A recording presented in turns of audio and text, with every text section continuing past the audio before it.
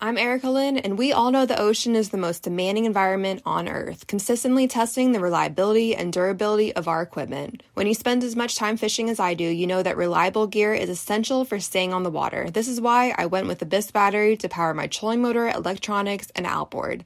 The guys at Abyss Battery are rattling the saltwater industry by manufacturing performance marine batteries specifically designed for sonar, outboards, trolling motors, and electronic fishing reels. They're also Bluetooth compatible, so I found checking battery statuses right on your phone while you're out on the water is a huge game changer. To learn more about why Abyss batteries are used by the pros and factory installed by premier boat builders, visit abyssbattery.com. Hey guys, and welcome to Bear Archery's Hunting 101 podcast, as always presented by our good friends over at ScentLok. This week, I've got an exciting guest, a good buddy of mine, Mr. Easton Holder from Raised Hunting. I recently was at a conference and I heard Easton give a speech on the decline in hunters and hunter recruitment and the perception that we as hunters cast and the influence that we have. And I was incredibly blown away by the amount of information and the well-informed person that Easton was, being a 22-year-old kid. And so I just had to have him back on to talk through some of those things. And so we dive into the decline in the hunting community and maybe the reasons as to why that's happening, how we as hunters can better recruit new hunters, the steps to take to inform those new hunters of our conservation efforts and informing them of why we hunt, not only teaching them to hunt.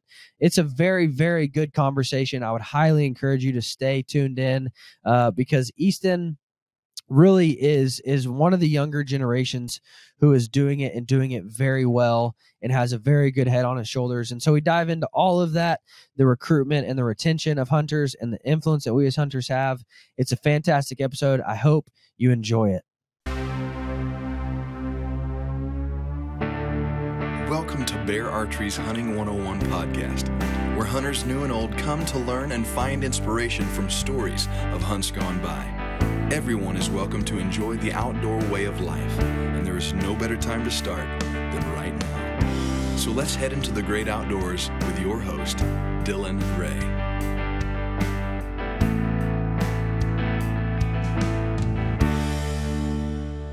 Guys, we currently have a massive giveaway going on. We're going to give you a 40-pound Bear Grizzly recurve. I've also teamed up with one of my good friends, Mr. Nick Deeker from Nick's Knife Works, and he has made you a custom hand-forged knife. This is not some run-of-the-mill knife that you're going to buy from Walmart. This is custom-built, hand-forged, built to last, built to work. Phenomenal knives. Also, my friends over at Powder and String Outfitters are going to build you a custom set of Deer Crossing Archery arrows for that new recurve that you're getting. So I'll personally call you, and we will figure out what shaft you want, what weight you want to run out front, how you want those arrows fletched, and we're going to get you a dozen custom-built arrows for that new recurve. Click the link in the description of this episode right now and go get entered to win. No purchase necessary, so there's nothing standing in your way from a new bow, a new knife, and some new arrows. Do it now. I'm an arrow junkie. I can't help it. I love building arrows. It's my passion. I can remember growing up, my dad, it was sitting there sharpening knives. He loved to do that. For me, it's building arrows. It's sharpening broadheads. It's fletching arrows. It's playing with arrow weights and FOCs and all that good stuff. I love going out in my bow shop and messing with arrows. A good friend of mine, Dan, he started a company called Arrow Junkie. First off, what caught my attention was the incredible looking apparel. If you don't like Sasquatch carrying a bow, dragging a deer, there's something wrong with you. But as an arrow junkie, he sells me all the equipment that I need to build my own arrows, from arrow saws, arrow squares, arrow jigs, everything that I need to build my own arrows. He's got all the fletchings, all the wraps, all the glues, everything, broadheads, fill tips, inserts, outserts, everything you need to build your own arrow. Also, he puts out some really good information on how to build your own arrows. Guys, it doesn't have to be difficult, and it really doesn't even have to be that expensive. You can build an entire arrow building kit for $400 or so. And then all of a sudden, you can build the best arrows that you can possibly have because you're building them yourself. You know them. You're putting the time and effort into them. So, guys, I would highly encourage you to check out Arrow Junkie for all your arrow building needs. He's phenomenal. They're phenomenal. Go check it out. So, Easton, my my favorite of the holders. Oh, that's right. See, we're stepping up in the world now. I mean, it's nearly impossible. If somebody says otherwise, they're a liar. Is that Warren in the room with you? he was. He just left. He's like, I'm just going to get out of here for this. Yeah, he sucks. No, man, I'll tell you, I had never really had much interaction with you, and I called your brother. I was looking for a speaker at Pope and Young for the youth lunch, and he's like, man, I'll be honest, my brother would crush that. And I'm like, wow, my brother would never have said that about me. He would have been like, yeah, I'd love to. Yeah. But you did, man, and got to spend some time with you that week, and I can't tell you how many comments I got or how many things were said about how, man, for a 22-year-old kid, like, he's got his head on right. And so, man, way to represent your family, way to represent hunting and bear archery and us as a hunting community, because you really did crush it. Well, that is a huge, huge compliment. Because I can't even say I love doing things like that, speaking engagements and stuff for a purpose. But you always walk into it sitting there thinking, okay, in my head, I think this is a good, a good topic, or it's going to be impactful. And then until the end of it, you really don't know if it was worth it or not. And it seemed like at that Pope and Young convention, people were very, very receptive of, even though that I was talking about things that we may be doing wrong or we may need to do better, and as a whole, and they still all accepted it extremely well. So I was really happy about it, and it makes me proud to know that everybody else enjoyed it too. So, well, and I, to be honest with you, and I didn't tell you any of this leading up to it because I didn't want to make you nervous. But we last year we had Michael Waddell come in, and he was like, "Dude, I'm intimidated." I'm like, "What do you mean? Like, you do this all the time?" He's like, "Yeah, but normally Chuck Adams isn't in the room, and Tom Miranda and Tom Nelson and all these guys I grew up watching and reading. Normally they're not sitting there listening to me." And but man, even from those guys, I was told that kid has got it. And I'm not too much older than you. I'm only 30, but still, I look back at just one generation younger, and I'm like, man, a lot of these kids have the idea of hunting wrong. They have the purpose of it wrong. They have why we do it wrong. They don't represent it in a way that I'm proud of. And then when you came in and gave your speech, man, I was like, he's one of the real ones for sure. Well, that's really good to hear. And especially the amount of large names that were in the room and stuff there too. It is intimidating, but at the same time, when you think about something for hunting, or for me, it's hunting, something that you're passionate about, you believe about, and you're willing to do anything you can to make it better or keep it good. Whether there's the president in the room or not, I'm still going to say what I think needs to be said and needs to be done about it, because that's what I believe in. And so that takes a lot of pressure off. And kudos to you for that, man. That takes having a made up mind. But it also takes facts. And that's kind of why I wanted to have you on, because throughout your speech, you shared a lot of facts about hunter recruitment and hunter retention. And you guys, for those of you who don't know, Raised Hunting runs camps for youth called Raised at Full Draw, which, again, I think even that whole system there is one of the best systems I've ever seen for getting kids involved in hunting. It's not giving them literature or having them out for a day to shoot skeet or, sending them a bow for free. It's legitimately taking kids and teaching them the ins and outs of archery hands-on, and then and trusting them with the tools to keep going. And so that was it. That in my opinion is how it should be done. Well, for the camps, the really, really intriguing part for me is I've grown up since I was 2, we were doing these camps. And if you look at, I don't know any of the statistics off the top of my head as far as the education now with the younger generations, but I do know that teachers have been struggling tremendously as far as how to teach the younger generations and stuff, because it changes. It's always going to be changing. And so a lot of teachers and things having to be coming up with different ways to like read tests and teach kids in all these different ways so they can actually retain the knowledge. The part that's crazy to me is these kids show up to camp, and the way we teach them is everything that we're doing in each station and everything is directly from the actual Bowhunter Education book, but it's in a physical form, a representational form, in a way that they do it. And so when you turn around on the Sunday, when they're done with camp, we've never had a kid fail ever that final test. And they take the written test just like they would if they were to go into the Bowhunter Education class. But we do like a little, like a study thing at the end of it, like just some questions and stuff for people to reflect on the week or the weekend, I guess. And those kids take those tests. And like I said, not one of them has ever failed. And I think it's because of how they're learning it. Well, I heard an interesting thing the other day about the idea that if you were to take, every hunter, if you want to buy a license this next year, you've got to retake the test for hunter safety and bow hunter safety and bow hunter education. You got to retake those tests. How many people would fail? Like, these guys have been hunting their whole life. Yeah.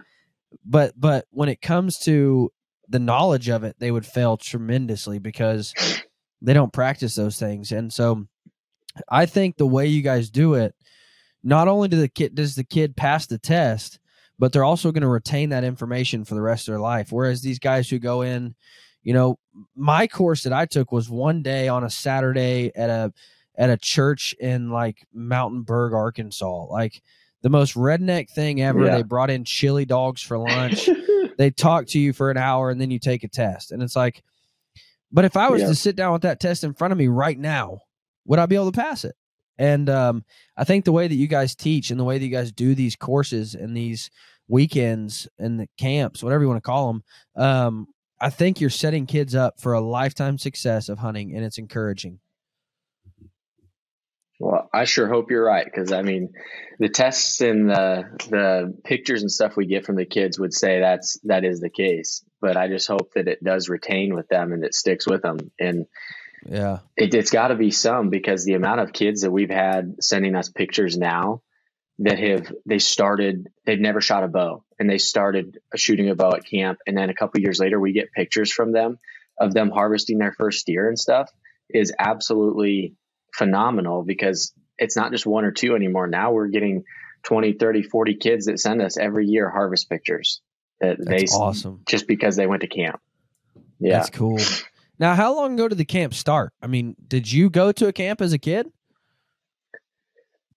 Yeah. So they originally, before it was actually, we had formed Raised at Full Draw specifically as a nonprofit. We had started in 2002, I think.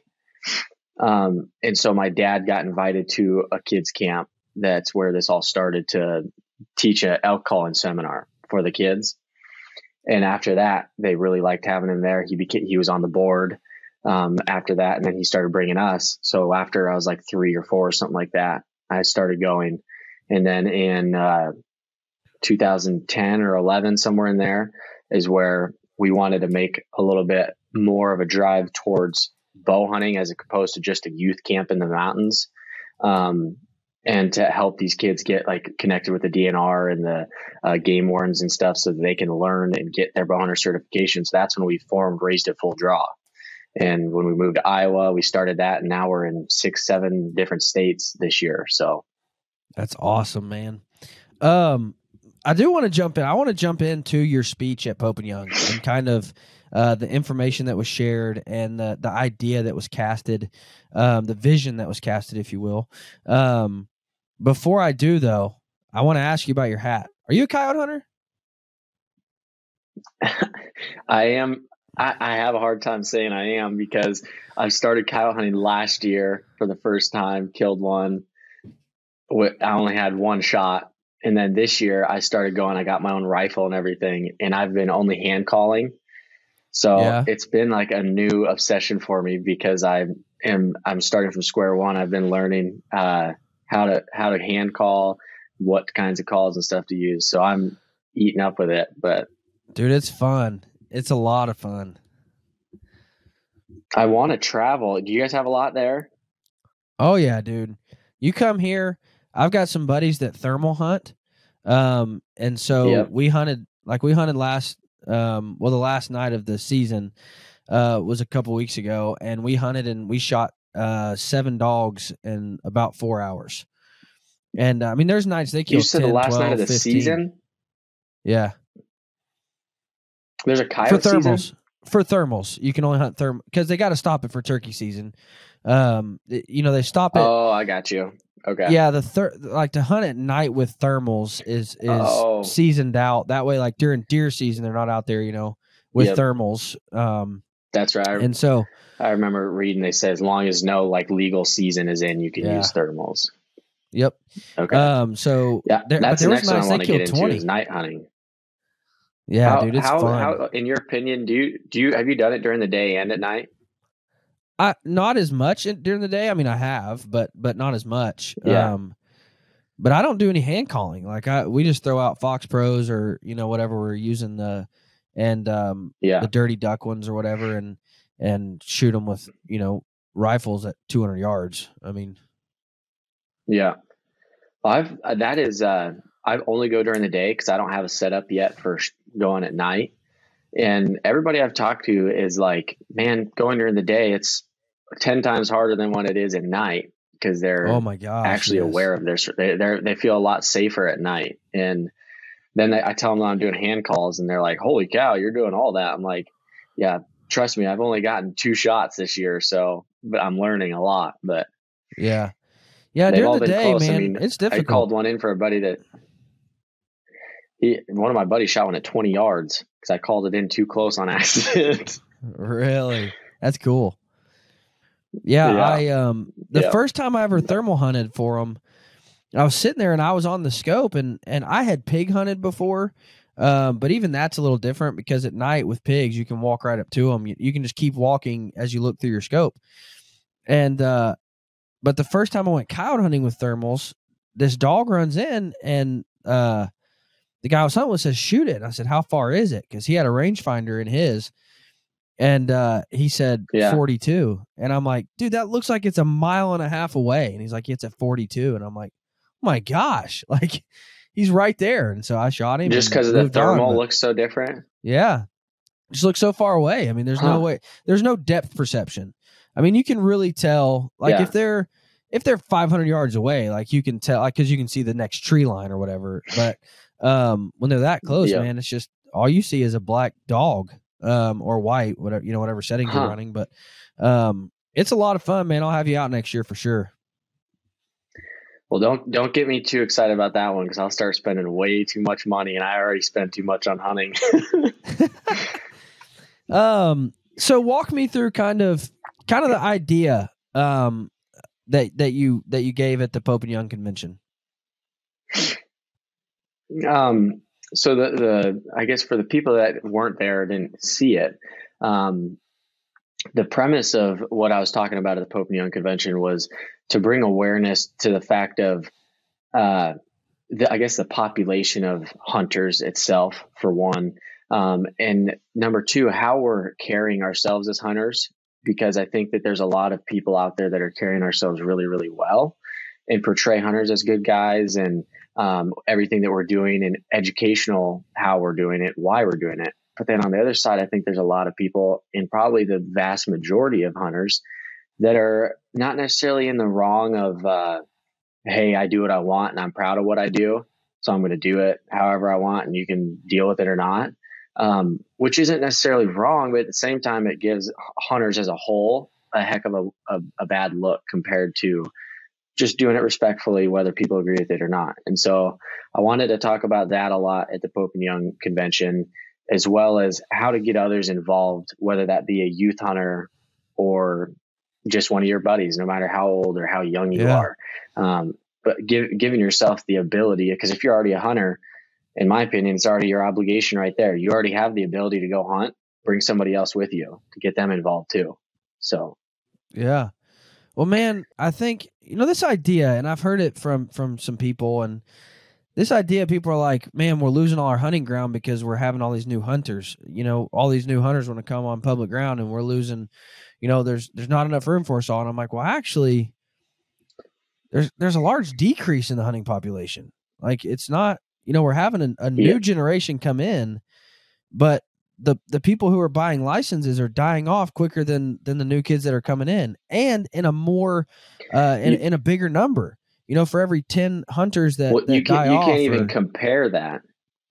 Yeah, like your older generation, from like maybe you remember it or not, but from 40 years old and on, out of the hunting population, that's over 50% of the population. And as you go younger, if you get below 18, the amount of kids that are 18 and below that are hunters is like 12.5 to 15%.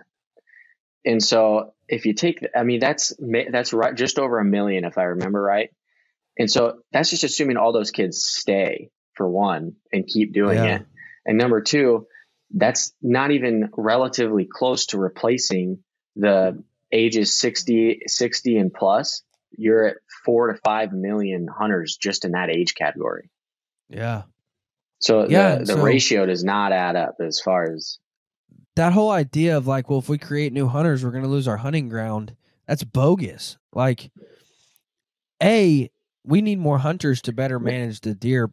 Well, not just deer, but elk populations and turkey populations, and you name it. We need more hunters to help better manage those species. So by creating more hunters, we create more opportunities because there will be more deer, more turkeys, more elk, more moose, whatever you name it. And more money for conservation agencies to fund research to better the deer population. But 100%.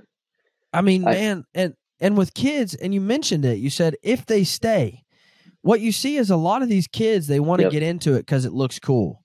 It looks fun. And one of two things either happen. Either they have sucky experiences, they go out and it's snowing and it's bitter cold and it's windy and they don't see any deer. So like, this is stupid. It's not glamorous like I thought it was. And or vice versa. They go out and they kill a deer and they're like, well, that was fun. I'm really glad I did that. And then they're not a hunter. Like, it was just something they wanted to mark off. And now that they marked it off, they move on. And so that number doesn't stay. Like, it doesn't maintain. And so we as a community have to figure out a way to help it. And you can play the devil's advocate on that. Is you don't have kids, you're going to have kids that don't stick with it. That's just about anything, any hobby, lifestyle, anything at all. The majority of people may not stick with whatever they're going to do. But you can also look at the other side of, okay, if they're not doing it, then maybe other people are getting involved in doing it and you're gaining new people. Well, the only way you can bank on that or count on that is if we're actively getting new people involved. And if none of us are doing that, then you really don't have anything you don't have a leg to stand on there. Right.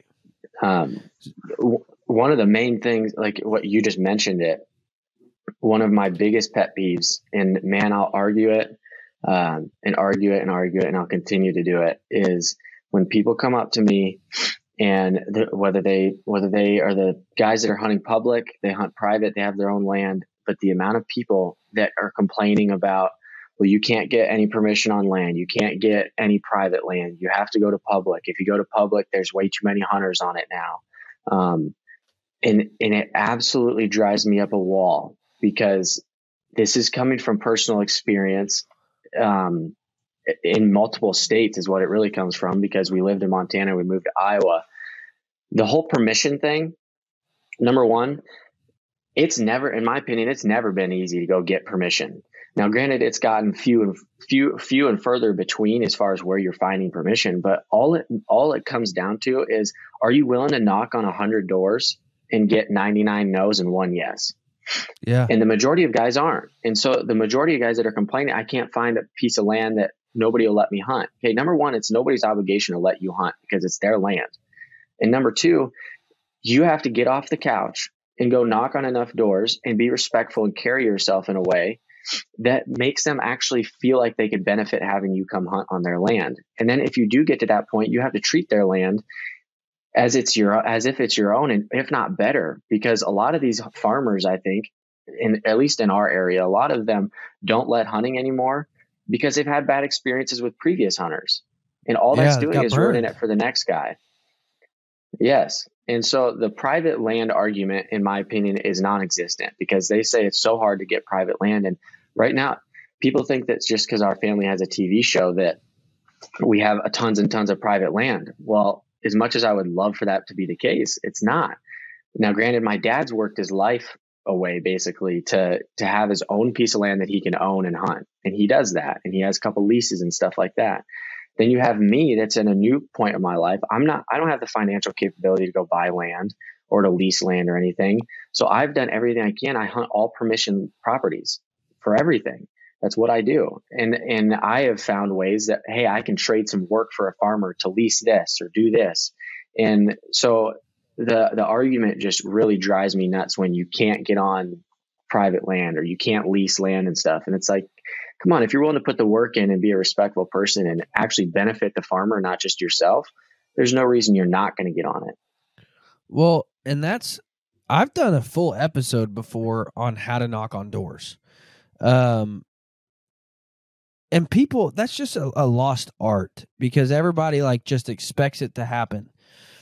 So when you walk up onto a property and you act as though you're entitled to hunt their ground because, well, nobody hunts it, so let me hunt it. I mean, the fact that you act entitled and even think you're entitled to hunt their ground is bogus. I've told people 100 times, hey, clean yourself up. Before you go and knock on a door, don't roll up there, dude. You were out in the chicken coop and you're covered in feathers and blood and nasty mud. And you're like, can I hunt your property?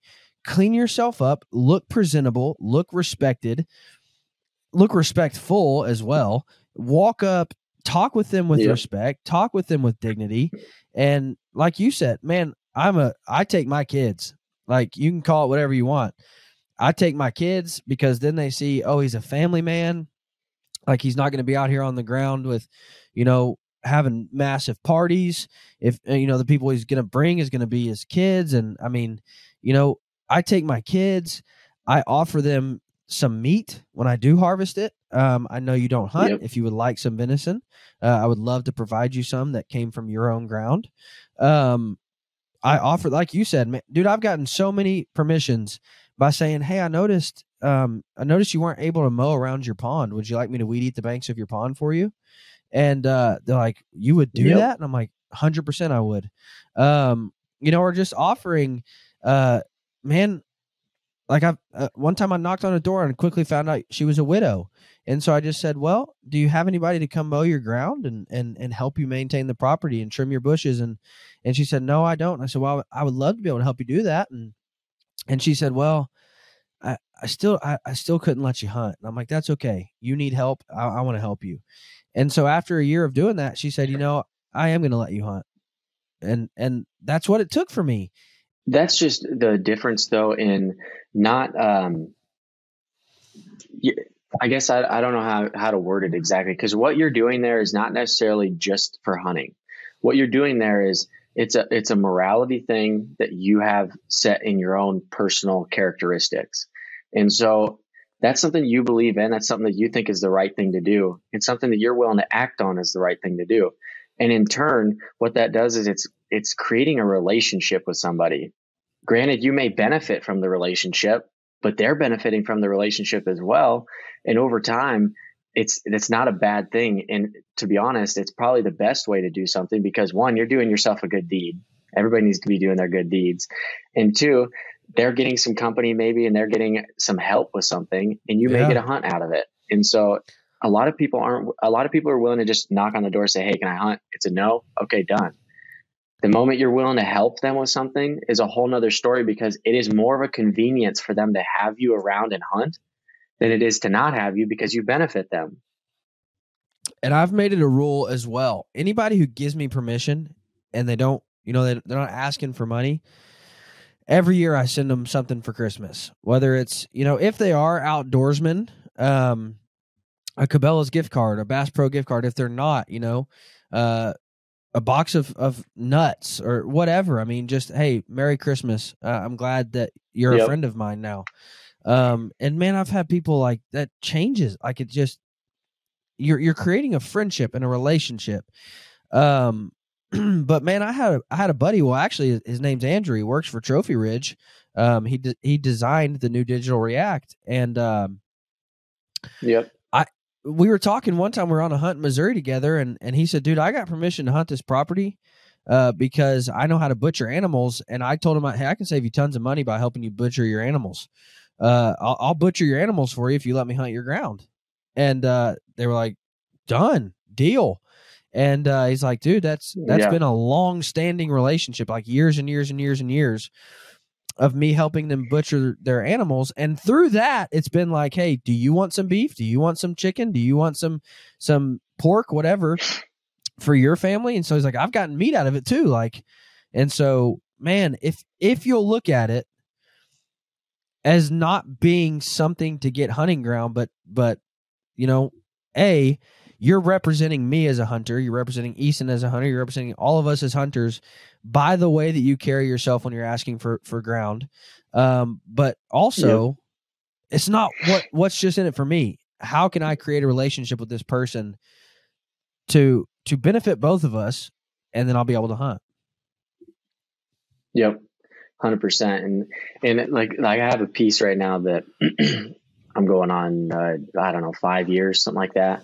And that I've been hunting for a long time. And what I started, like when I first started him, he's an older gentleman. He's alone. He doesn't have anybody with him. He runs a huge farm all on his own. And when I asked him, the only time I could find him one time was he was laying under a combine, working on his trying to fix his combine so he could keep harvesting. And I went out and I talked to him and said, "Hey, if you need any help or anything, I'd be happy to help you." And from that point right there is when I started to be able to hunt. And then after that, like, I don't know, I couldn't tell you the amount of times that this man is overwhelmed. He's had a lot of family go away. And so he's left with this huge farm. Like he's had cows get out and stuff. Well, when you take the time and you go put the cows back in the pasture for him, you just call him, say, "Hey, I saw you had a couple cows out or whatever. I put them back in for you." That is, as simple as that sounds, is huge, huge, huge for a farmer. Something that they don't have to think about, like, "Oh man, I just got a call from the sheriff that I have cows out." Now they're already back in, you know?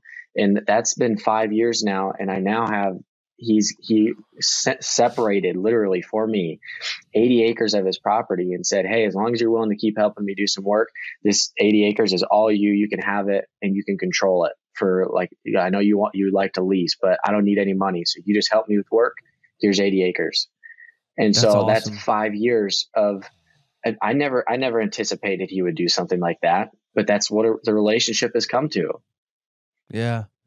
That's awesome, man. And I think, you know, I can't tell you how many times, and this is kind of going back to the idea of like, well, I can't recruit new hunters. I don't have anywhere to take them. I can't tell you how many pieces I've got permission on or how many pieces I've even paid to lease. And then you start hunting and you're like, "Man, this sucks. This isn't what I thought it was going to be.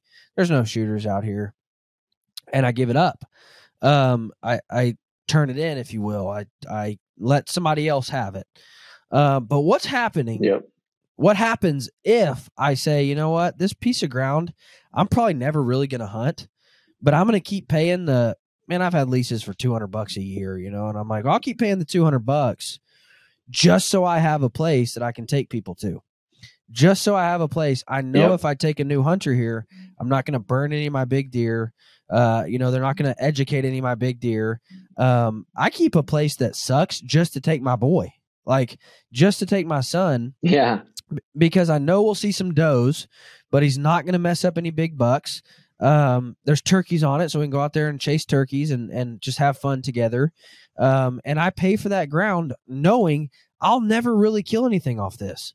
This is never going to be worth it to me to actually hunt, but it gives me a place to, one, take my son, and then B, you know, if a neighborhood kid, man, I can't tell you how many times neighborhood kids have stopped by and asked me to help them learn how to shoot a bow.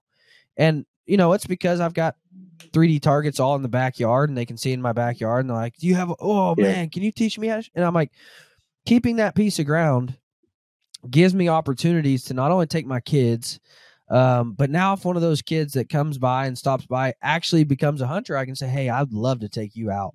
And just share a morning with you, in the woods and teach you some woodsmanship. And I have a place now to take them that I don't have to burn one of my good spots, you have to work. Yeah. It's a perfect, it's a perfect example. I 100% anticipated that when he told me that 80 acres, I about jumped out of my shoes. Cause I was like, are you serious? This will be like my first ever piece of property that I can kind of manage. And, I was super excited because I haven't even had it for, I don't know, not even 6 months yet. January 1st is when I started, and I'm sitting there like super pumped for deer season. Like I can't wait to start checking on deer and stuff out here, just knowing that this place that I can kind of control. And before we even get to deer season, obviously, I've now already had 2 new hunters out there, and I have sat there. I'm like, man, I haven't even thought about hunting it because it's been so cool. And so like, I can't even describe the feeling of being able to say, hey, I have a place that me and you can go. I can take you out there. Let's do it. Because I don't have to ask somebody else. I don't have to ask for permission here or there. It's like, you want to go, let's go. And that's been so far a ton of fun. Another tip, when asking for permission is say, I'll only bow hunt. Because a lot of guys just don't want guns. Like, they don't want guns on their property. They've got cows, they've got kids, they've especially got barns. If they have livestock. Yeah. They're so worried about guns, and they tell you no right off the bat. And I've had that happen. And then I'm like, oh, okay, well, and then I mentioned bow hunting, and they're like, oh, well, are you just bow hunting? And I'm like, yeah, if you don't want, I'll never take a gun out there if you don't want. And they're like, well, yeah, I would be okay with that. Because they know you're shooting a bow and not going to be slinging bullets all over their property. And so that's another big tip is, just tell them specifically right off the bat, I'll only be bow hunting. I'm never going to come out here and shoot guns. And that's another good tip. Now, and I hate to jump back, but coyote hunting, that's another reason I really like it, is because anybody in the world will give you permission to coyote hunt. Even the biggest of hunters. Good connections. You will get access to hunt some of the best coyote ground in the world from some deer hunters, because they're like, yes, if you'll help me kill off my coyotes, 100%. And I've got places that, 200-inch deer are killed off of that I can coyote hunt because they want the coyotes taken care of. And then you have created an opportunity to where, I really don't have anywhere to take you deer hunting, but man, I love coyote hunting. I would love to take you coyote hunting. Or small game, turkey. Like, when we're creating new hunters, I'm a big believer in, you don't have to take them on an elk hunt. Like, you don't have to take them on a moose hunt or like probably some shouldn't magical, take them on a tough hunt first. Yeah. Yeah. And even deer, man, like, did you get to meet Jack Frost at convention? I don't think so. No. He's just an absolute legend in bow hunting. First guy to ever complete the Super Slam. And just, he's probably 85 years old and still getting after it, and killed everything you could ever possibly dream of killing. And one night we got into this conversation. He's like, you know what? I hate seeing kids jump straight to shooting a 140-inch whitetail. Like, their first animal is a 140-inch whitetail. Oh, yeah. Like, get them started with small game. Like, get them started shooting rabbits and squirrels and birds and, ducks or whatever. Get them started in small game and then work them up. Like, to create a new hunter, I don't have to take them to my number one deer spot and let them shoot anything that moves. I can take them out rabbit hunting or coon hunting or turkey hunting or frog gigging, whatever. Like, I can take them out to do something in the outdoors. I don't have to jump them straight to, you want to go shoot my big deer? Like, no, I don't have to. And maybe I shouldn't. Maybe I shouldn't. Like, no. And I think that, like, we've talked about this many times on some of the podcasts that we've done. And what that is everybody as a hunter goes through stages. And the part that I struggle with that is because I feel like, well, everybody's almost always in a different stage. And I always feel like when you're trying to teach somebody, you're somewhat being hypocritical in times because you're at a different stage than what they are. But my point with that is that, like, when you're a kid, even if it's not a kid, if it's somebody, an older person or just a regular, I don't know, aged person, but is going hunting for the first time, in my opinion, they need to get experience first, and they need to understand why they're hunting and the importance behind it. Because the moment that they have that deer or turkey or whatever it is that comes in that they are going to take its life, when they do that, I want to make sure that the moment that they pull the trigger on whatever they're shooting, they understand what they just did and they have the appreciation for what they just did. And that's your stage one. And I think that it gyps a lot of people when they get lucky, or somebody puts them on a 180-inch deer or a 150-inch deer or a 120-inch deer for that matter for their first animal, whether they meant to or not.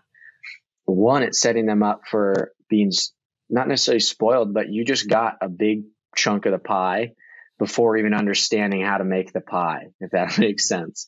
And, 100%. And then at the same time, then what are they supposed to do? Are they supposed to just keep getting bigger and bigger and bigger? And it's going to get harder and harder and harder when you shouldn't even be focusing on that until you've gotten to a point of success in your field, or happy with where you're at and ready to take the next challenge or the next step to go up. And so I think that they get almost shorted when that happens. We had a kid, and for his first deer, and he came from a non-hunting family, so he didn't even have family that understood what was going on. He killed a 240-inch whitetail for his first deer. And, like, oh my gosh, in an instant, like, so he calls me. He was 16 years old at the time. He calls me, says, "Hey, you could tell he just shot a deer. Hey, man, can you come see this deer I just shot?" And I'm like, "Oh, buddy," I'm headed out of town, man. We're headed to Arkansas to visit family. And he's like, oh, "Okay." And calls me back 5 minutes later. He's like, "Dude, come on. Can you please come see this before you leave?" And I'm like, "Man, I really can't, dude. We're loading up the car. I've already got the kids loaded up in the car." And he said, "Okay." And finally calls me a third time. And he says, "We're right down here at Gaston's, which is a store just right down the road." And he said, "They're starting to measure it. Could you just swing by here?" And I'm like, "Yeah, I'll swing by. It's on my way out of town. I'll swing by." And so I drive in and I see them all around the bed of a truck with a tape measure. And I'm like, I was expecting to roll up and see a 130-inch whitetail, 120-inch whitetail, a good whitetail, just based off of how he was acting. Yeah. I know he didn't shoot a forky. And I roll up and there's a 240-inch whitetail laying in the back of this truck. And I'm like, "Dude, what did you just do?" Oh my gosh. He's like, "What do you mean?" I'm like, and I pulled him away. I'm like, "Hey, could you talk to me for a minute? Could you step, I wanted to talk to him in private." And I just made it very clear to him. I'm like, "Listen, dude, what just happened, that never happens. Like, dude, I've never dreamed of seeing a 240-inch whitetail. And I've hunted, for 20 years now. I've never dreamed of seeing a 240-inch whitetail. And the population that has killed a 241-inch whitetail is like 0.01% of hunting community, not the world of hunters." And but I tried to just teach him, like, that's never going to happen to you again. Like, I'm sorry, but that's never going to happen again. And you can't keep hunting and expecting that to happen. I'm pretty sure, or pretty positive, that we've been in this industry long enough that somebody's going to listen to that and say, "Man, you should just be hyping him up, telling him he did a good job. You shouldn't do that," kind of thing. And I will 100% disagree with those people, because what you did there is the hard thing to do, because you can walk up on a deer of that caliber, and I could 100% in all honesty tell you, I'm not going to be jealous. I'm not going to be mad or anything else, but I am going to be worried for that kid. I'm going to be very proud of him, saying, "Holy cow, you just accomplished something that," like you just said, 99% of the world or hunters have never even fathomed. But the hardest part about that is that you have to take, especially in your situation, it's a kid. You have to take a kid down from a level of wherever they're at, which is probably pretty high, and say, hey, you need to understand that this is not common, and it set them up so that next year when they do have a 100-inch deer walk in, that they should want to shoot still, because that's where they're at in their stage of their level of hunting. And because if they don't understand that, then they're going to struggle with the fact of every time they go in the woods and they don't see a 240-inch deer, you're going to lose a hunter. And so I guess props to you to be able to even do that, because in my opinion, a lot of people wouldn't, even if they thought it, they aren't going to take the time to do that to that kid because they think it's going to diminish him. But I'd be willing to bet. Well, do you still talk to this kid? I built him a set of arrows today. So he still hunts. Yeah, still hunts, man. And and I'm not saying exactly. that's because so of me. You have done your job. I'm not saying that's because of me. I would put a lot of money. But I did. I would, because I'd be willing to bet that kid doesn't know what to expect now. You're right. And for those who are listening and think that I did wrong, don't get me wrong. I hyped the kid up to no end. He was actually featured in like three not magazines, calendars, and I've got those calendars hanging right over there, and they're still on February of 2019 because that's where his deer's at. I hyped the kid up to no end. But I still wanted to just teach him, like, dude, you can't continue to hunt expecting that to be the norm. Like, you can't even go on a mule deer hunt and expect that to be the norm. And you know, he's all in, man. And that was probably, I think he killed it in 2019. So yeah, he's still going strong, and he's evolved now. That was with a gun, and now he's shooting bows and shot a nice deer last year, 150, 160, somewhere in there. Shot a nice deer last year, and he's progressing and moving on. And yeah, I mean, but that's the problem, is these kids, they get a taste for what hunting is. And like I said earlier, it's either negative and they're like, this isn't really what I signed up for. Or it's like this explosion of like, well, that was so cool, man. I can't believe I did that. Check mark. Let's move on. And so I was just trying to teach him, like, dude, you've started where people dream of ending, not even where they do end, where they dream of ending. And don't let that taint you. Like, don't let that mess you up. Don't let that mess up your idea of what hunting is, because that's not what it is. Like, that's not how it acts. What happened was, fun fact, taxidermist gets done with it and calls him, and what happened was they found a 22 bullet lodged in the back of that deer's jaw. And so he was just a classic mainframe 8, small little 8, really is what he was. But with that wound in the back of his jaw, he just went nuts, like just stuff everywhere. And when I figured that out, I actually called Nick Penizzato, who is the president of the NDA, and I'm like, hey, this is what just happened. This is what they told me happened with the bullet in the jaw and all that stuff. And he said, Dylan, you know, it's very rare. It's very rare. But it is possible that the very next year that deer would go right back down to being a typical little small frame 8. So he killed a deer that really shouldn't have even. So he wasn't a smart deer. He was a young, small deer, but just, you know, got that wound, and I'll send you a picture of it. Just went crazy. And did they age that deer? Yeah, I don't remember what they said.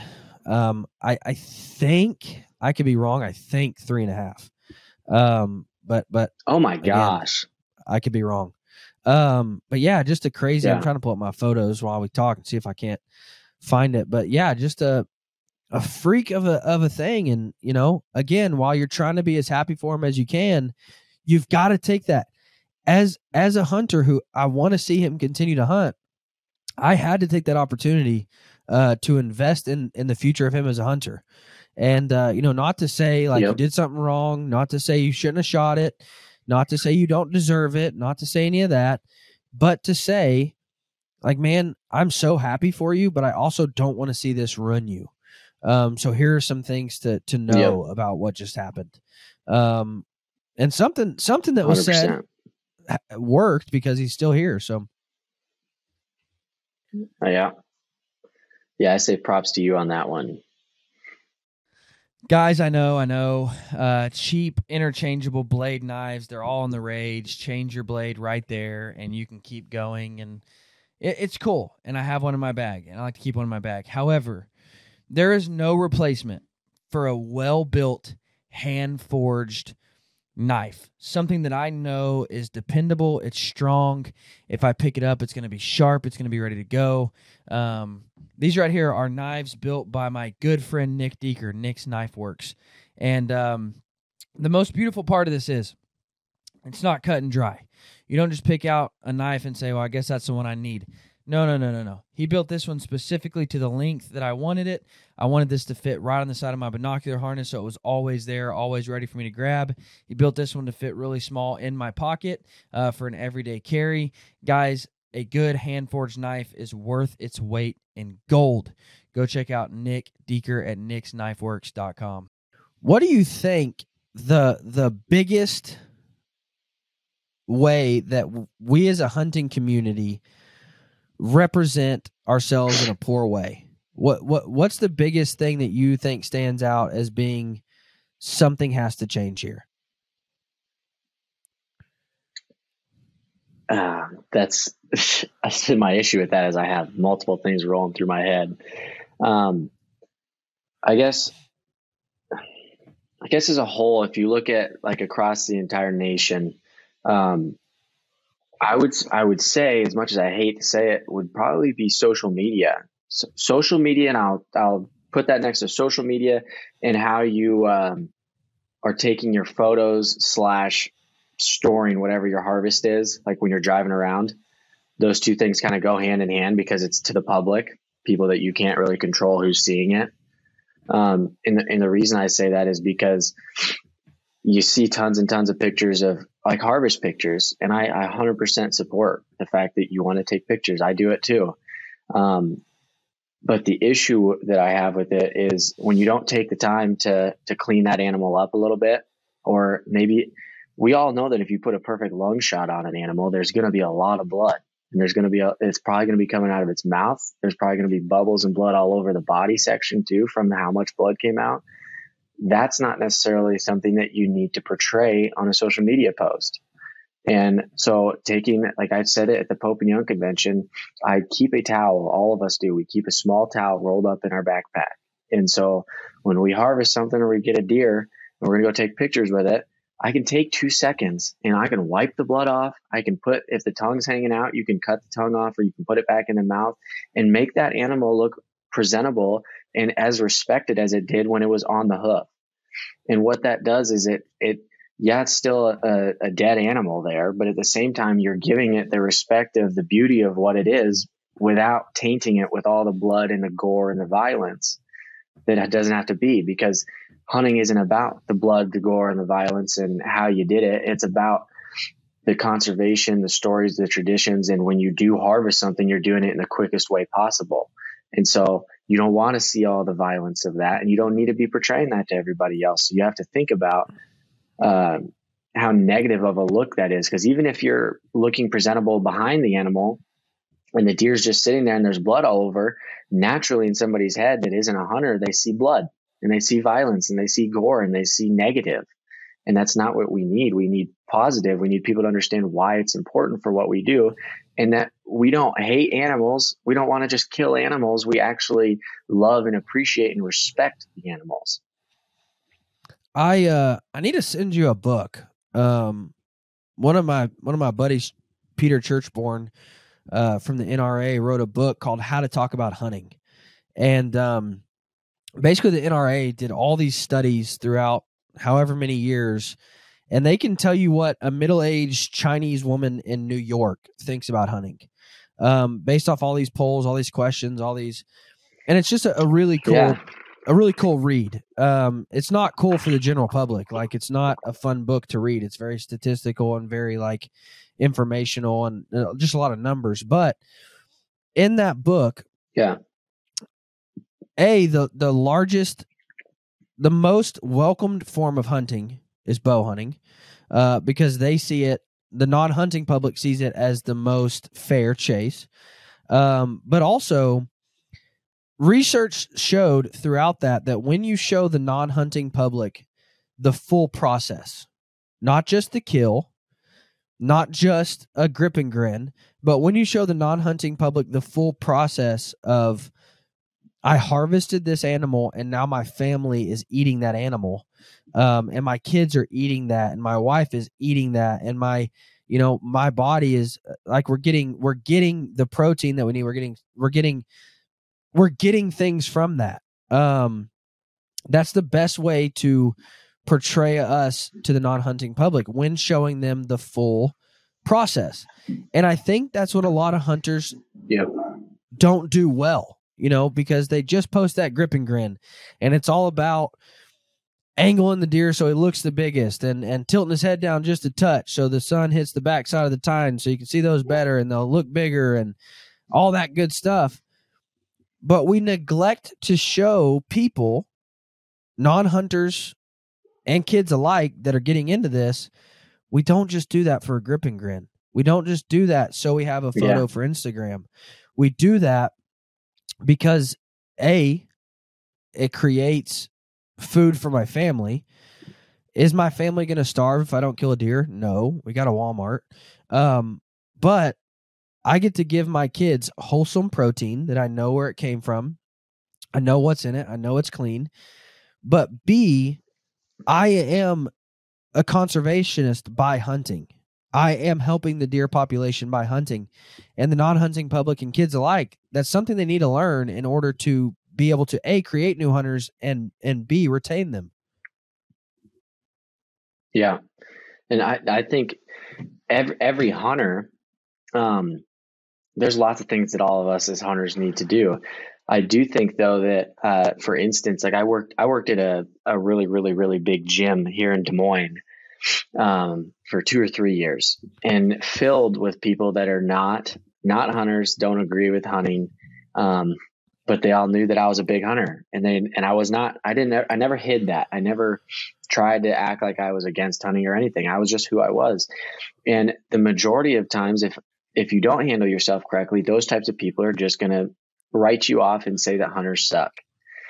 But in that situation, every time that somebody would say something to me about hunting, it wouldn't necessarily be bad, but if they were to ask me something about hunting, I know that they aren't very educated on it.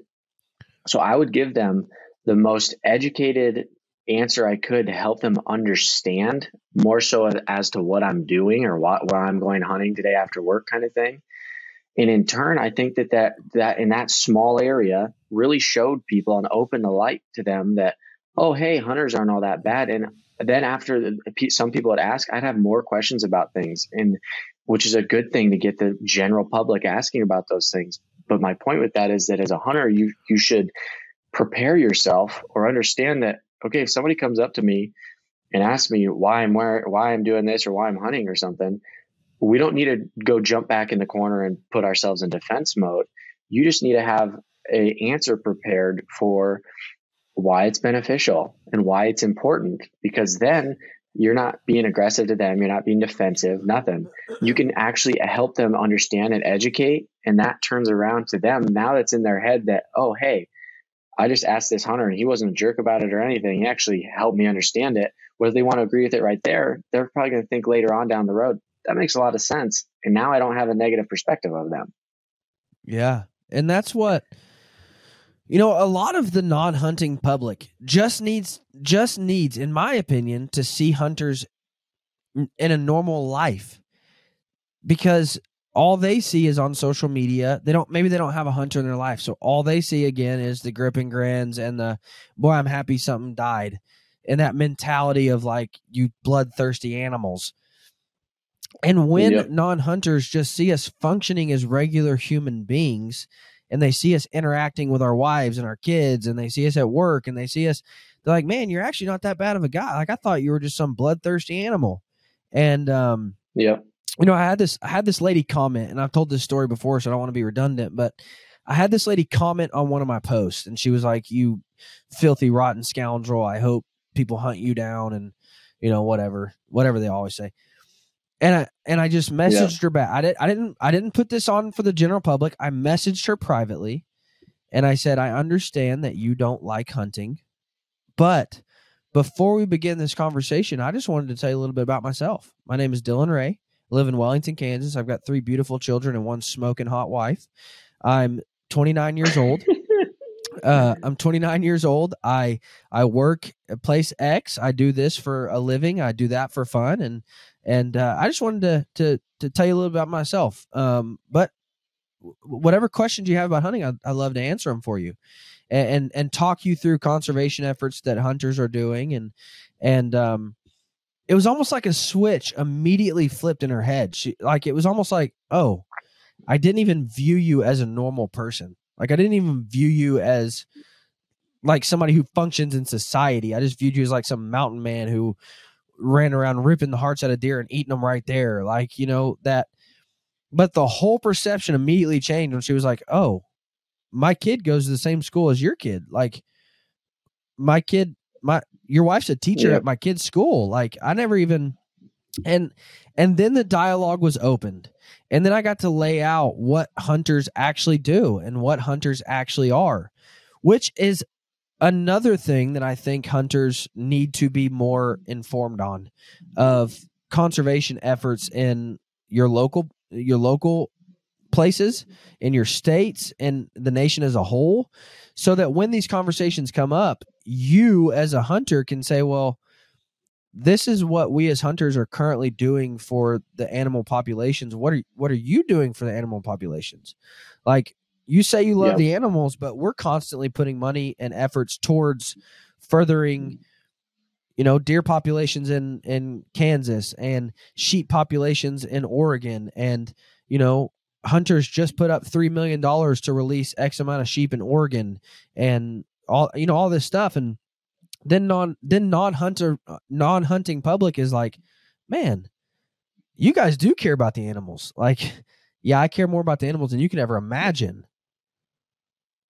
That comes down to, as hunters, you have to be educated as well, not just to go kill stuff. And that's just a general standard that, as a whole, like, yeah, there's many things that we need to change. Like what I said earlier, whether it's social media or whether it's when you're driving in public, but you have to educate ourselves so that we can carry ourselves unanimously as a whole and as a positive group and as a team. Because right now that would be another one of the issues. Like you asked, what are some things that we need to change? Hunters being educated in general, because right now you have your guys that are just the ones that want to go kill stuff. Then you have your guys that are super, like, they're scared to tell anybody, or they don't want to show anybody because they know that somebody is going to judge them for what they're doing. Then you have your guys that are proud, that are really educated and want to help people. And then you just have people in between, and there's all sorts of different places and where you fall. But wherever you fall, we got to try to carry ourselves to everybody else that is not a hunter as what you just explained, and understand those things and be able to, each of us need to be able to explain things like that, because if you're going to do it, you better understand it. So. Yeah, for sure. And that's why I think if you're going to get a kid involved in hunting, or an adult onset hunter, if you're recruiting a new hunter, I think that the lessons about why we hunt and the reasons we hunt and conservation efforts and all of that information needs to be given just as importantly as how to hunt, as how to pull a bow back, as how to shoot the arrow, shot placement, because it's going to help in the retention of that hunter, but it's also going to help in the education of that hunter, which will then in turn help continue to grow the community. Because, man, I've had some deep conversation with my kids. Like, we're going out hunting for the first time, and I'm teaching them about rubs and scrapes, and we're going to hunt here because the rub line and all that stuff. And that's cool. But I want to have the conversations with my kids about, hey, we can only kill 1 deer in Kansas. Here's why. Hey, we can't shoot that doe because she's still got fawns on her tits. And here's why we're not going to kill her, because we don't want to kill the 2 fawns too. And teach them about conservation efforts, and teach them about, Pittman Robertson tax, and teach them about like what we as hunters are actually doing in the woods. And my kids now are even educated to that point. Like my 12-year-old can have a conversation about why dad can only kill one buck and about why dad needs to kill that one buck. And, paint it simply for them. Like, don't, I'm not telling you to throw out a bunch of statistical numbers to a 12-year-old, but, I just taught my kids about help them understand it. Yeah. I mean, I taught my kids about natural resources and about how, like, listen, we need to kill the 6 and 7-year-old bucks so that the 3 and 4-year-old bucks can grow up and get bigger too. And, teaching them about how there's only X amount of food out there for the deer. And if nobody hunts them and kills them, they'll starve to death because there's not enough food to maintain them all. And we as hunters, we need to take the mature animals off of the ground so that the smaller animals can grow up and get bigger and stronger and continue to breed and therefore help the herd. And they're like, oh, I never thought about that. And I'm like, yeah, I mean, it's simple. I'm like, I just asked my 12-year-old, I'm like, hey, what happens if I invite somebody to come live in our house? And they're like, yeah, we have a guest room. They could live there. I'm like, yeah, they could. I'm like, what if I invited a family to live in our house? And they're like, well, yeah, I mean, we got to pull out so the mom and dad could sleep on the bed and kids could sleep on the couch. And yeah, Tucker could share his room. We could do it. I'm like, okay, what if I invited 10 families to live in our house? She's like, well, there's not enough room. We couldn't do that. And I'm like, the same is true for the deer herd that we're trying to go out and hunt right now. The deer can't live out there if there's too many of them. So we as hunters, we help the population by killing them. And she was like, oh, I never even thought about that. And so, I think educating at the beginning stages helps in the recruitment and in the retention. Yeah. And get on the topic of getting somebody new. I think for me, and maybe you have something similar, my scariest point of the start to, I guess it really never ends, but start to finish of a new hunter is the moment that they get their first shot on an animal. Because after they do that, everything, depending on how long we've been, like I've been teaching them how to scout or teaching them how to check cameras or teaching them how to shoot, things like that. However long we've been working on that, the moment they release that arrow or they pull the trigger on a rifle, whatever it is the moment you're going to understand if they understand what they just did. And granted, every single person everybody's different. We're all going to have different reactions. Some of us are going to be like in shock. Some of us are going to freak out. But no matter what, you're going to be able to see and you're going to be able to read on their face that once they do that, all their emotions you're not going to be able to hide them that well. And they're going to be, if they truly understand what they just did and why they just did it and how they did it and the reason behind it, you're going to see all the appreciation and the understanding behind their reaction. If you don't see that, that's what terrifies me, because it's, where's the disconnect? Why do they not understand the importance of what they just did? Because it is very important to understand that part. And so that to me has always been like that first one that is like, oh, here we go. Let's hope that I think we've done it all right, but we're going to find out real quick. So what are the steps you take in order to get them to understand that?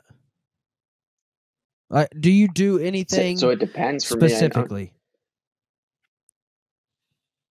I want them. The reason I say it depends is because I've gone from like some of the ones I've just helped like practice shooting their bow or something, and then taken them hunting a couple of times. And I've also had the ones like I've told you about my buddy Joey, that literally throughout the summer, every day that I'm going to check cameras or I'm putting cameras out, I'm setting scrapes and rubs and everything, setting stands. He's been there through the entire process. And now he wanted to be there for the entire process because he was going to be hunting the same places. So he wanted to earn his keep kind of deal. But he also said, I want to come with you because I want to understand why you're putting a trail camera here, why you're doing this or why you're doing that. And I want to understand the sides of, okay, I'm driving around and I can see there's this many deer here, and understand the actual process of it. And in turn, what that has done is it allowed us to spend the amount of time together that we have those conversations of why we're hunting, why I'm looking for a specific deer, why we're going to go into this with, okay, you're going to try to any doe that comes in, as long as there's not fawns with her, it's go time because you need the experience and we need to knock our doe population down. So all those things come into play. So my tip would be if you can spend the time with them and bring them along with you in your endeavors before season or whatever you're doing to prepare, that's the best time. And instead of doing something, do everything and narrate what you're doing, because you do not understand the amount of things that, whether you've been hunting for a year or 50 years, the amount of things you're doing as you're going, and they're questioning behind you, like, why did he just do that? And it might be something really, really little for you, but for them, they're going to pick up on that. And so that's the way that I've always taught.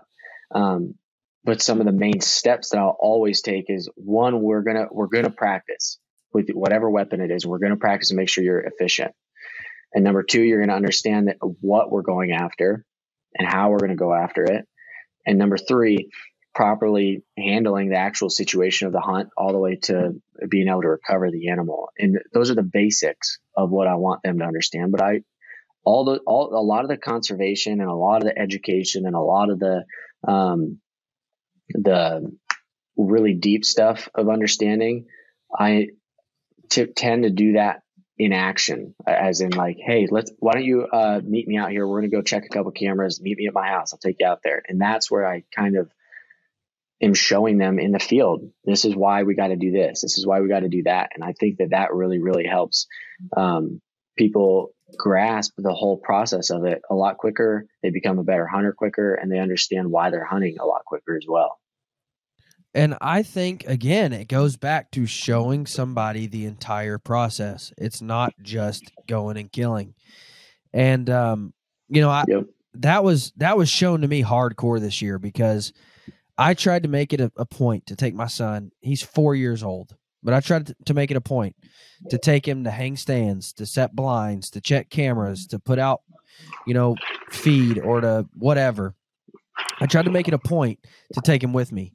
And he's only in half days of school. So I pick him up at 10:45 every morning from preschool. And so this one particular morning, I went out and shot a deer. And my processor, it was about 45 minutes away. And my processor was like 2 miles away. But I was like, man, I can't drop this off until I go and show my son. So I'm going to have to drive all the way back home to show him, then drive all the way 45 minutes back to bring it back to the processor. But I have to. And I just had this battle in my mind. I'm like, I don't want to. I'll just drop it off, show him pictures. I'm like, FaceTime, I don't know. And so I'm doing it. I'm taking it back. And so I leave that deer in my truck, and I go pick him up from school. And I walk up to the front door, and it was obvious I was hunting. I was wearing all camo and boots. And he said, did you go hunting? And I said, yeah, I did. And I said, I got something to show you in the back of my truck. And dude just took off running, just sprinting over there, climbed up the back of the truck. And he goes, is this our deer? And at first I just thought it was cute. I was like, yeah, buddy, that's our deer. And he said, we killed that. And I was like, what do you mean, bud? And he said, I helped you with those, he was a part of the process. So he's like, that was purposeful for him, because he saw the work that he put in come to light. And he was like, man, we killed that deer. And I'm like, you got to reap the reward. Yeah. I'm like, we sure did, buddy. And so I told him, I've got a trophy room downstairs, and where I like to put all my trophies. And I told him, I said, hey bud, how about we put this one in your room? How about I mount it and put it in your room? And he was like, yes, I get to have a deer in my room.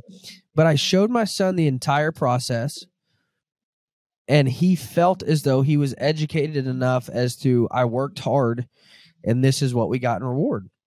And, now he's already asking me. That's really impressive for a 4-year-old. Yeah. Well, dude worked. He legitimately worked. There were times, summer, I'm out there hanging.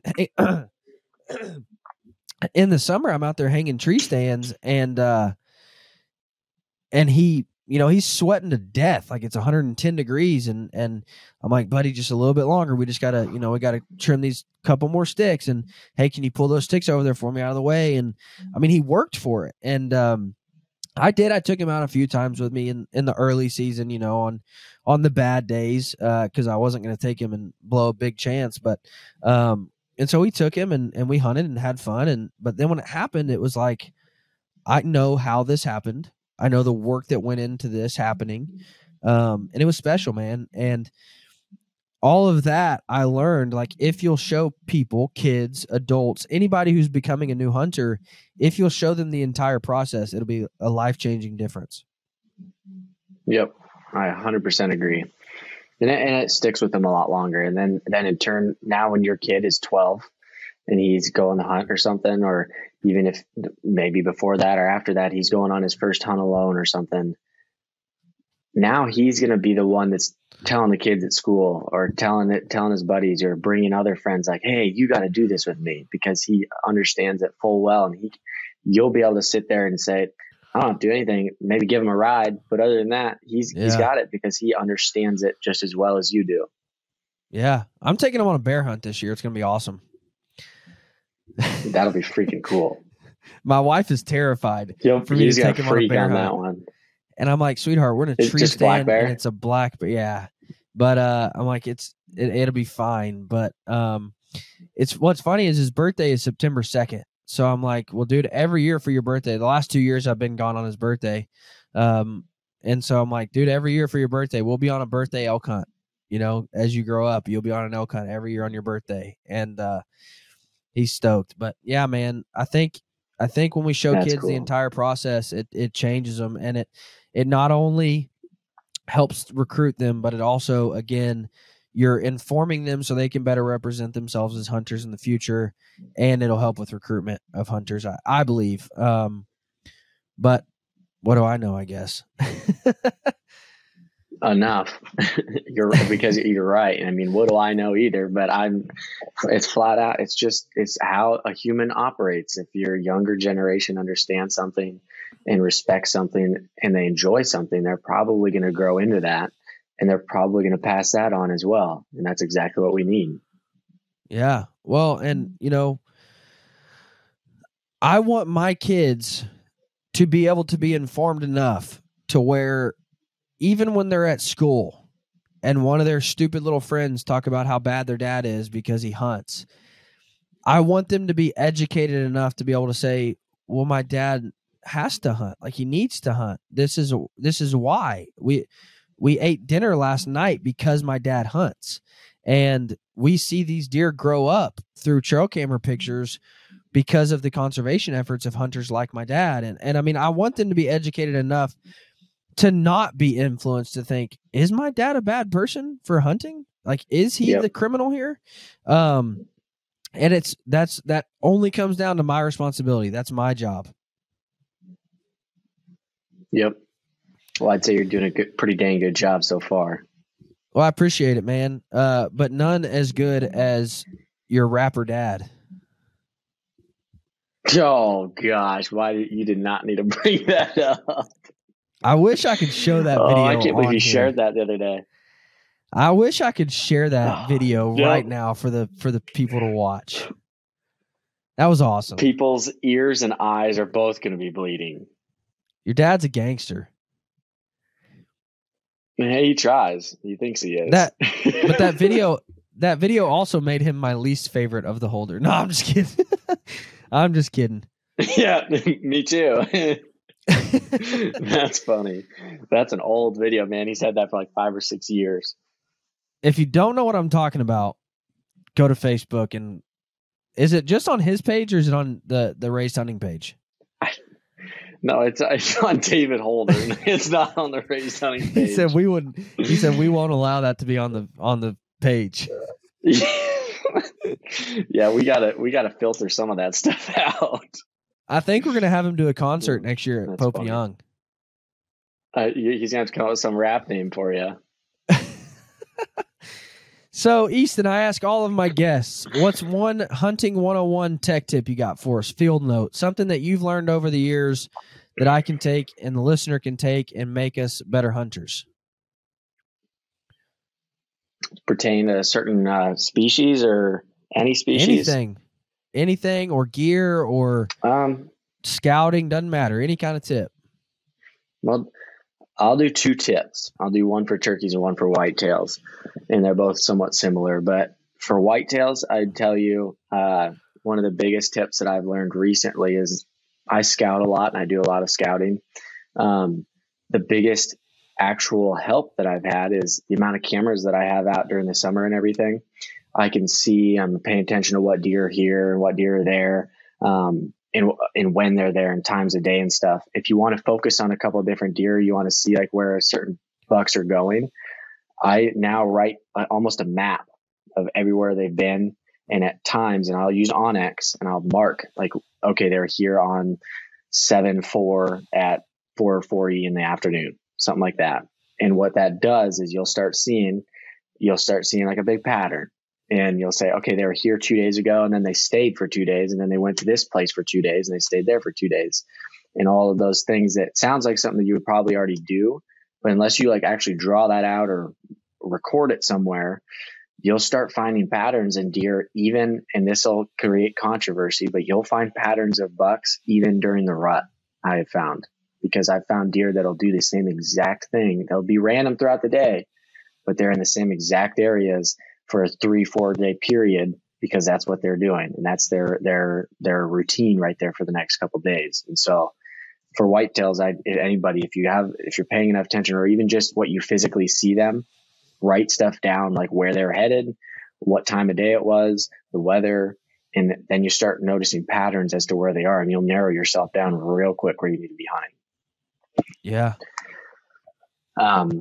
The other one, just a really quick one for turkeys. Anybody that turkey hunts, everybody or not everybody, typically people waltz right into turkey season, just going, okay, I'm going to go out in the morning and see where I hear them, or maybe roost them the night before.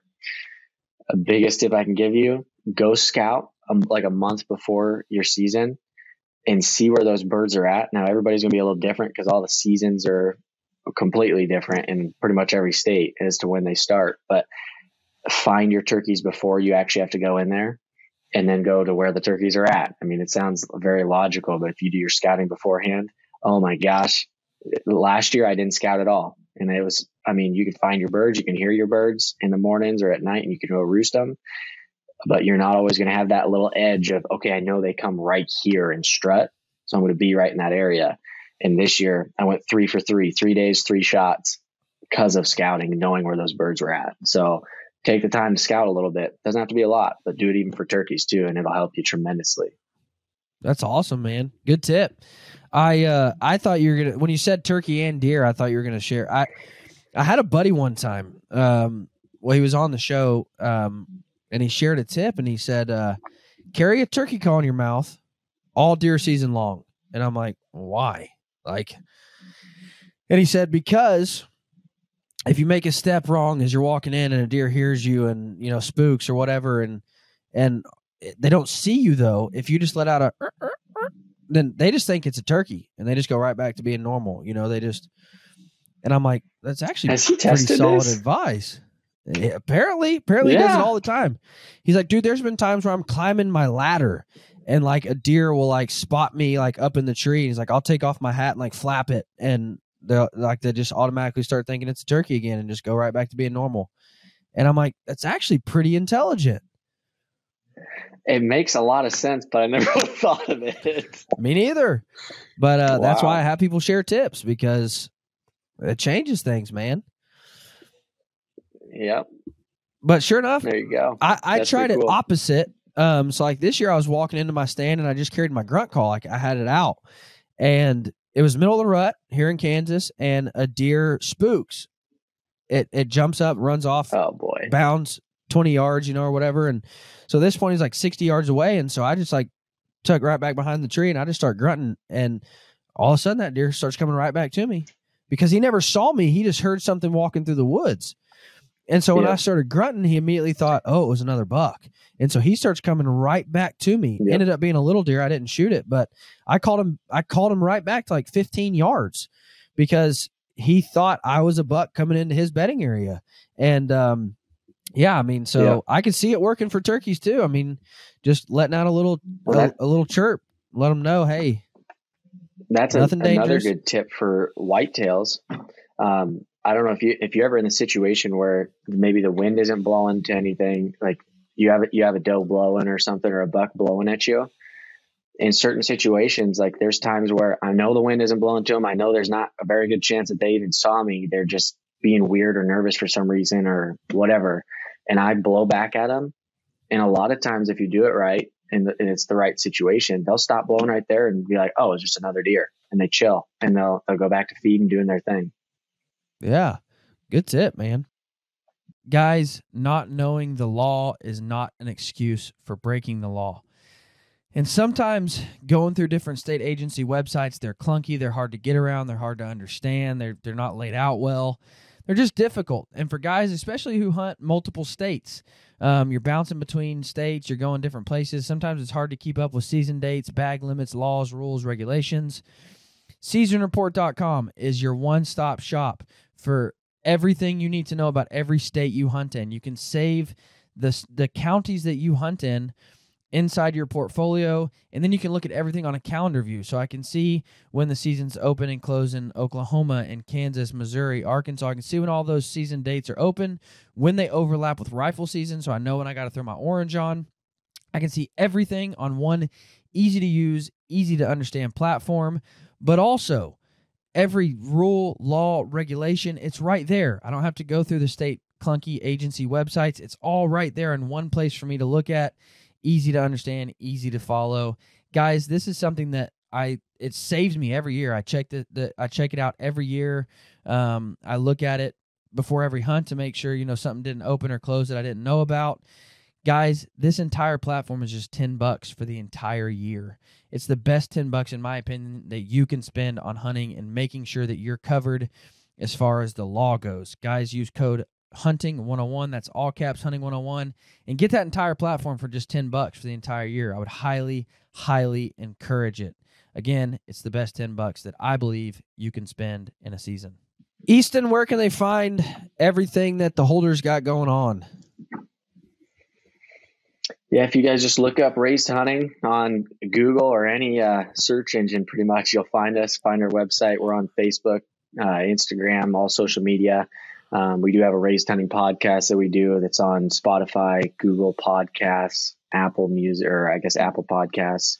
So pretty much anywhere on there, YouTube and everything. So tons of content on YouTube for you guys, a lot of behind the scenes stuff as far as tips and tricks and how we do things. So there's all sorts of things to get caught up with us and follow with us. And we got a lot of new products and stuff coming out this year too. So stay tuned for that as well. Yeah, you guys go check them out. The Holders are some of the best in the business. I thoroughly enjoy their entire family, just Easton just a little bit more than everybody else. So you guys go check them out and make sure and follow them. Listen to their podcast. It's a good podcast.